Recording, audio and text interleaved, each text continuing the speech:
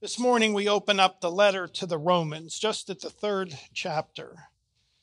But now, apart from the law, the righteousness of God has been made known, to which the law and the prophets testify. This righteousness is given through faith in Jesus Christ to all who believe. There is no difference between Jew and Gentile, for all have sinned and fall short of the glory of God, and all are justified freely by his grace through the redemption that came by Christ Jesus. God presented Christ as a sacrifice of atonement through the shedding of his blood to be received by faith.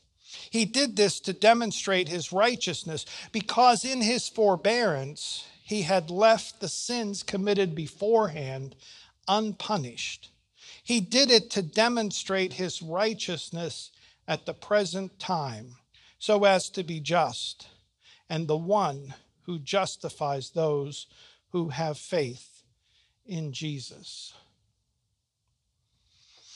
I believe in God the Father Almighty. I believe in Jesus Christ, his only Son, our Lord. I believe in the Holy Spirit. We have been walking our way through the Apostles' Creed. Here in worship, maybe you're reading the book and perhaps you're in one of the study groups, walking our way through that creed. And today we come to, I believe in the forgiveness of sins. Now, if you can picture that creed, there are 3 parts, 3 paragraphs, like we have a triune 3-in-1 God. The first paragraph is short, it is God the Father. The second is longer, it is Jesus Christ.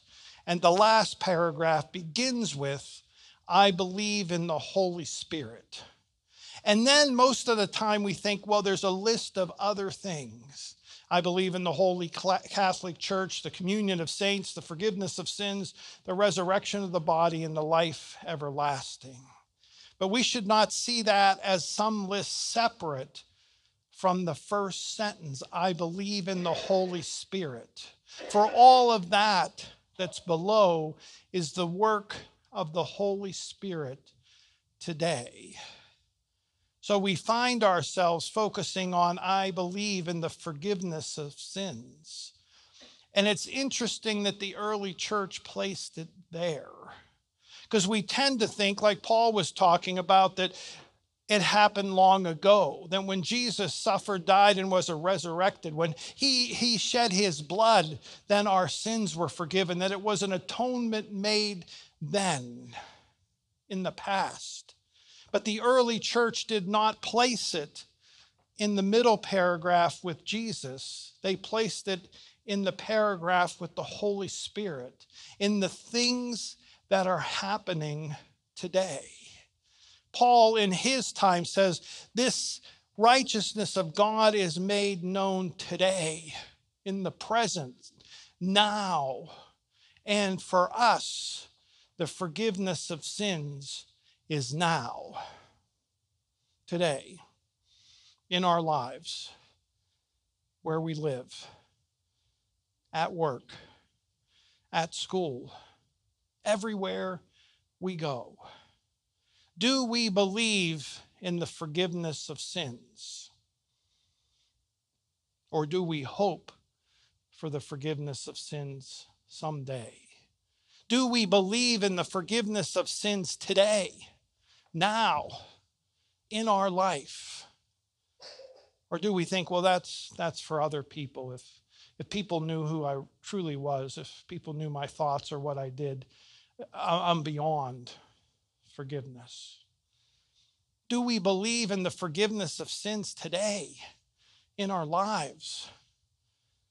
I know maybe I'm the only one, but sometimes you ask for forgiveness and you feel like you've received it, but then you don't stop thinking about it. Am I right? Or you really want to forgive somebody who sinned against you, but you just can't. What do we say? Oh, I'll forgive them, but I'm not going to forget. Do we believe in the forgiveness of sins today in our life? now. For surely we know we live in sin. We have sins of committal, sins that we do actively by what we do, what we think, what we say, and sins of omission, things we omit, things we do not think, and do not say. That's our life. Do we believe that those sins can be forgiven? For sin is a crafty, crafty thing. You know, most things in the world, if it's light, it requires a little effort. If it's heavy, it requires more effort. If it's something big, we know we need a bigger tool to do it. The weight of it seems to be the same as what's needed. Or our actions are big or small. But sin is a crafty thing.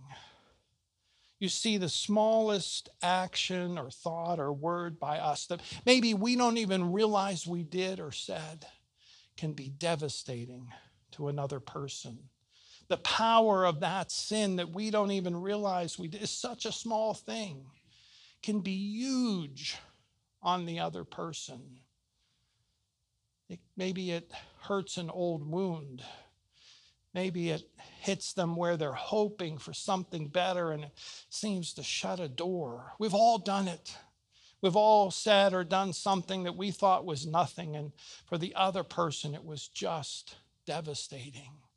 Sin is a crafty thing. The power of it far outweighs the action. You know, we say, well, it's just a little white lie, just a little sin. Sometimes we even like to rank the sins and, so ours look better than other people's or something. But sin is sin. And it can be devastating. We know it when someone hurts us. It can be devastating to us and the person doesn't even know they did anything. That's the craftiness of sin. But Jesus Christ stands ready to forgive all of that. And sin is heavy. There's probably nothing besides grief that we carry in our life that's heavier than sin, like some kind of 40-pound backpack on our weight. I don't know if I'm the only one, but sin can live rent-free in my head. I have a free streaming service that'll play all of the things I've done wrong. And at the worst time, 3 a.m, the TV comes on. I mean, all you have to do is feel a little down on yourself, and that plays. Oh, remember when you said this? Remember when you... That's the craftiness of sin. That's the weight of sin. Do we believe that those sins can be forgiven? Do we believe that we can stop playing them over and over again in our head? Do we believe in the forgiveness of sins? And when we carry a sin with us, it is heavy, something we have done. But we also carry the hurts of others that we have not forgiven. What did I say? Oh, I'll forgive, but I won't forget. And when we carry that, it's like a 100-pound backpack on our weight. If you feel tired at work or in life, this might be some of the reason. What are the burdens of sin that you are carrying, that you have done or you have not forgiven other people that they have done against you? And sin is insidious. Insidious means that it creeps in. It's like a weed. Most of your weeds are probably dead now. But you ever notice if you plant something short, the weed is short. If you plant something tall and skinny, the weed is tall and skinny. I don't know how they do that. Sin is insidious. What looks good is bad. And sometimes what looks bad is good. Sin is insidious that it creeps into our life like a vine creeping slowly, like we hardly notice. One thing can lead to another. It can live, as I said, rent-free in our head.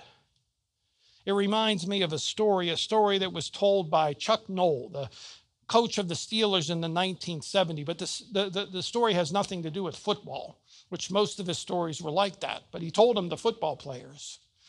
He told the story of two Tibetan monks that were walking through the mountains. And as they were walking through the mountains, they came to a fast-moving stream. And when they got there, there was a woman beside the stream that was perplexed on how she was going to be able to cross it without hiking her skirt or getting all wet. So when the two monks arrived there, she presented her problem to them, and they agreed that they would help her. So one of the monks picked her up, carried her across the fast-moving stream, and set her down. She said, "Thank you," and the monks went on walking in the mountains. After a mile or so, the one monk said to the other, "You know, the rules of our order forbid us from coming in contact with the opposite sex." And the monks walked on another mile, and the second monk finally responded, "But I put that woman down on the other side of the stream, but you have carried her all afternoon." Can you imagine the look on football players' face?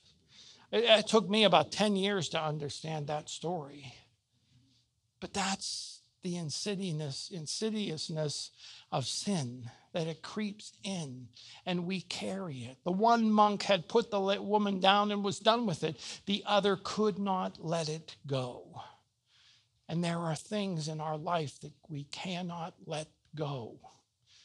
We carry them with us.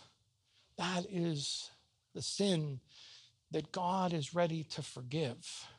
Do we believe in the forgiveness of sins in our life today?